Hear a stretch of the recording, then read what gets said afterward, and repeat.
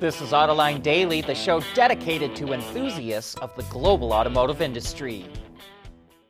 We want to know what drives your testing. OTA, connected car, diagnostics, remote testing. Intrepid Control Systems is here to help you work from anywhere. Intrepid Control Systems, driven by your data.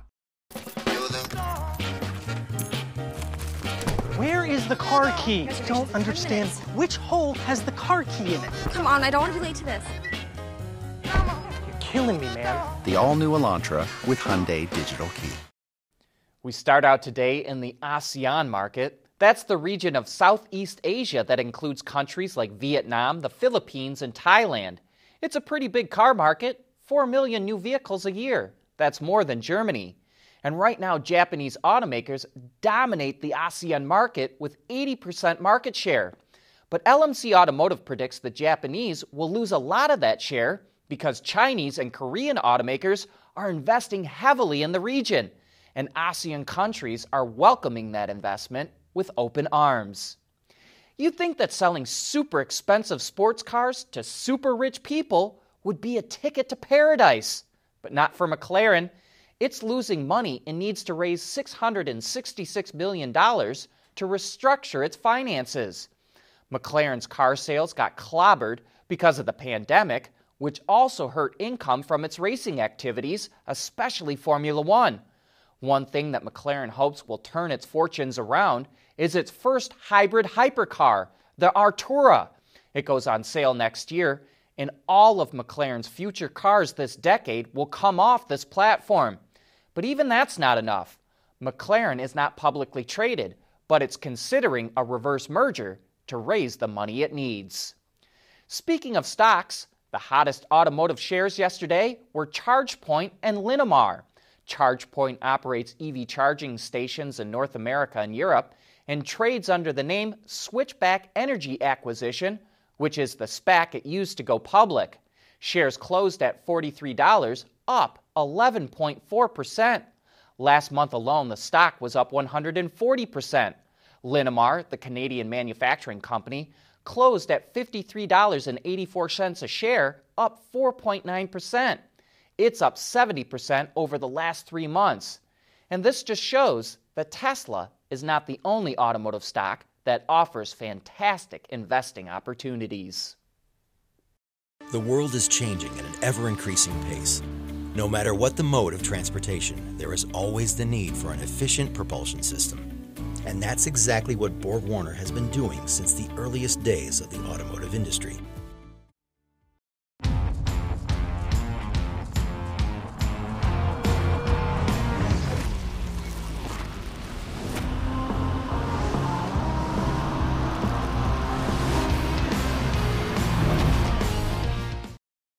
Back in October, GM's autonomous unit Cruise got permission from the state of California to test self-driving cars on public roads without a safety driver on board.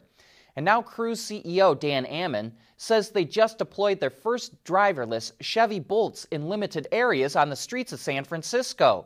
It will slowly expand to other parts of the city, operating at different times of the day over the next several months. Cruise originally planned to launch its self-driving service at the end of last year, but it ended up delaying it because more testing was needed. While it still hasn't announced a new date to begin the service, Ammann did say, quote, "I think you're going to see things move relatively quickly, and I think next year is going to be a pretty exciting year." Sounds to us like it's not too far off. And in somewhat related news, GMC announced that it will start offering Super Cruise in the Sierra starting in 2022. The hands-free driver assistance system will be available on Denali models first and will work even while towing. GM plans to offer Super Cruise on 22 models over the next 3 years. Porsche purists were horrified when the automaker introduced the Cayenne SUV 18 years ago. Yeah, 18 years ago. But it's now one of Porsche's most successful models, and the 1 millionth Cayenne just rolled off the production line, a GTS model built in Slovakia. To celebrate, the company put together a 10-minute video that details the history of the model and includes some interesting info about its development. It was given the code name Colorado, and was created in cooperation with Volkswagen because it did not want to create an SUV on its own, since the company didn't have any expertise with SUVs. Porsche also created the Cayenne to tap into the Chinese market because customers there weren't interested in two-seat cars. Porsche customers eventually accepted the Cayenne, and in 2019, more than 90,000 were sold worldwide. Ducati launched electric bicycles in Europe several years ago, and now the motorcycle maker is bringing them to the U.S. and will sell them through its dealerships. Two models will be available by the end of the month, the E-Scrambler and the MiG S.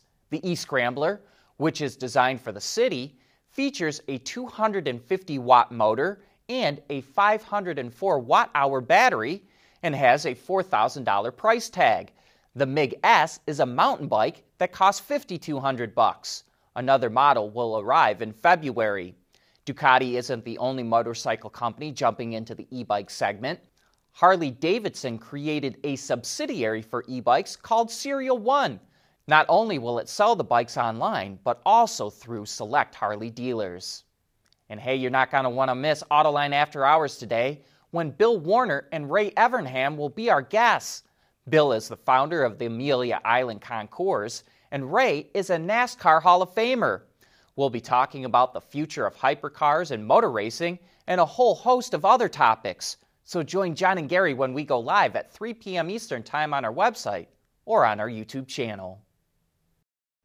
AutoLine Daily is brought to you by Bridgestone Tires, solutions for your journey. Intrepid Control Systems, over-the-air engineering. Boost your game. Borg Warner, propulsion solutions that support a clean, energy-efficient world. And by Hyundai. Mercedes revealed that the next generation of its all-electric Sprinter van will ride on a new architecture called Electric Versatility Platform. The automaker invested €350 million in the platform, which comes in 2 wheelbases, 3 battery sizes, and with an e-axle that provides rear-wheel drive. Previous e-Sprinters were front-wheel drive. It also integrated all the high-voltage components into the front-end assembly to allow for a number of different body types. Unfortunately, none of the specs for these items were released, but in a bit of good news, the new e-Sprinter will be offered in the US and Canada. And now we shift over to Mercedes' parent company, Daimler. The other day we reported how the company plans to use liquid hydrogen in its next-gen fuel cell trucks, but wondered where the heck they're going to fill up at. Now we have an answer. Daimler has signed an agreement with Linde to jointly develop new liquid hydrogen refueling technology. They're working on a new process that addresses many of the issues facing liquid hydrogen. Its system will use higher than ambient pressure levels and special temperature control to avoid boil-off.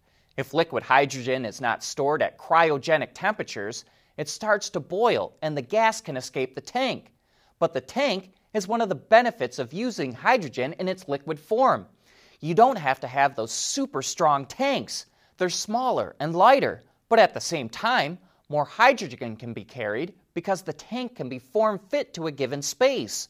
The last reason Daimler is using liquid hydrogen is that it has a higher energy density than gaseous hydrogen. Because of that, it expects performance to be comparable to a diesel truck. Daimler expects the first pilot station to pop up in Germany in 2023 and for series production to kick off in the second half of the decade. Back in 2015, the EPA launched the Copper-Free Brake Initiative with the goal of reducing the amount of copper used in brake pads. The metal is used because it dissipates heat well and can help reduce brake squeal. But the dust produced during braking is not good for the environment. So automakers agreed they'd cut copper to less than 5% by weight by 2021 and 0.5% by 2025. Well, that's now leading to problems for potential Camaro customers in California and Washington. Those states will start banning vehicles with too much copper in their brakes in January, and right now, the SS and ZL1 versions of the Camaro fit into that category. Chevy says it's aware of the situation and is working on a new system that complies. But those versions of the Camaro won't be available in California and Washington again until 2022. But that's a wrap for today. Thanks for watching, and we hope to see you again tomorrow.